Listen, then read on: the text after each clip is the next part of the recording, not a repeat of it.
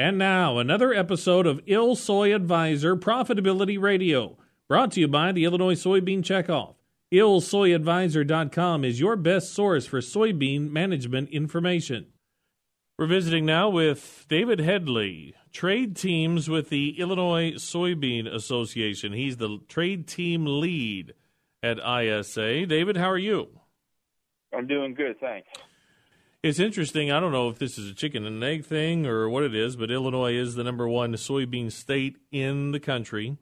Might hit 600 million bushels this year, which would be 3 years ahead of their scheduled goal of doing it by 2020.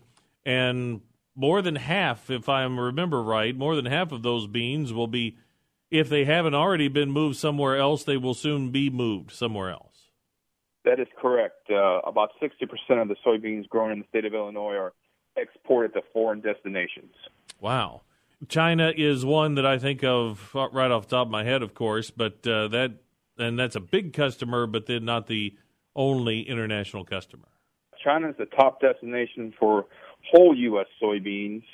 Mexico is the top destination for U.S. soybean meal.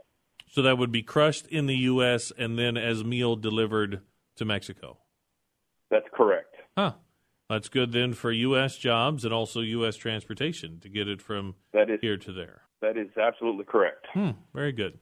So let's, just to ask about a couple of things here on these trips because, first of all, from your perspective, now I'm going to ask the trade guy if these trade missions are, important to do. Are they worth doing? But, in your mind, what are you accomplishing? What are your goals to accomplish when you do trade trips, trade missions, trade teams, that sort of thing? When these international delegations come to Illinois, my primary focus is to engage the buyer and the producer of the soybeans in the state of Illinois and get them into a dialogue because a lot of buying in international markets happens through relationships, and the more the international buyer knows who they're buying from and can trust that customer to grow those soybeans that they want sustainably, the more likelihood that they're going to buy more and keep buying from U.S., particularly in Illinois. So my primary job is to get the producers and the buyers engaged at their farm or at the Illinois soybean office or at other events, depending on what time of year it is, where they are in the state. We have two offices now in Illinois. We have an office in Chicago as well as an office in Bloomington, and we utilize both of those facilities to help educate and help meet directors and buyers come to the office to learn more about what the association's doing, and directors meet with them one-on-one, and they also go out to farms. So at the end of the day, my job is to make sure that Illinois soybean farmers remain profitable, and I do that by connecting the buyer to the producer. So they want to meet the farmer or a farmer who is growing these beans in the first place.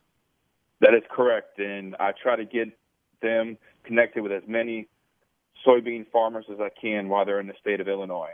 Is there a range in what these groups are like? Is it a handful of people sometimes? Is it a bus full of people, or does it just depend on the country of the trip? Yeah, it depends.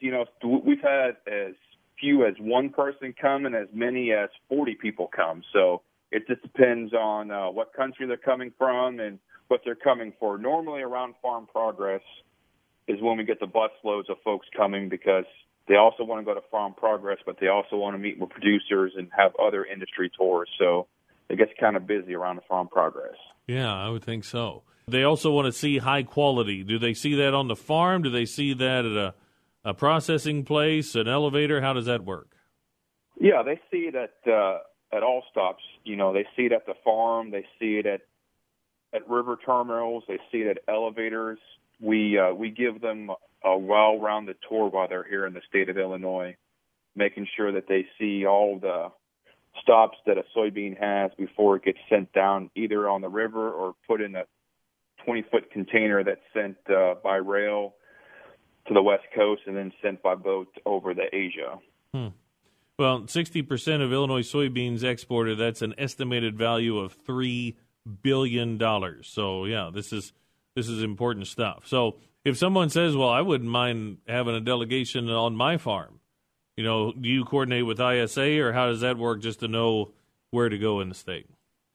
I usually work with ISA, but I also work with producers that aren't directors at ISA. So I welcome anybody. The more that I have that can assist me with teams, the better, because we're increasing teams each and every year. This past year, we had over 700 international guests come to the state of Illinois that were in the soybean industry. So I'm looking forward to more folks coming this year. So I need as much help as I can get.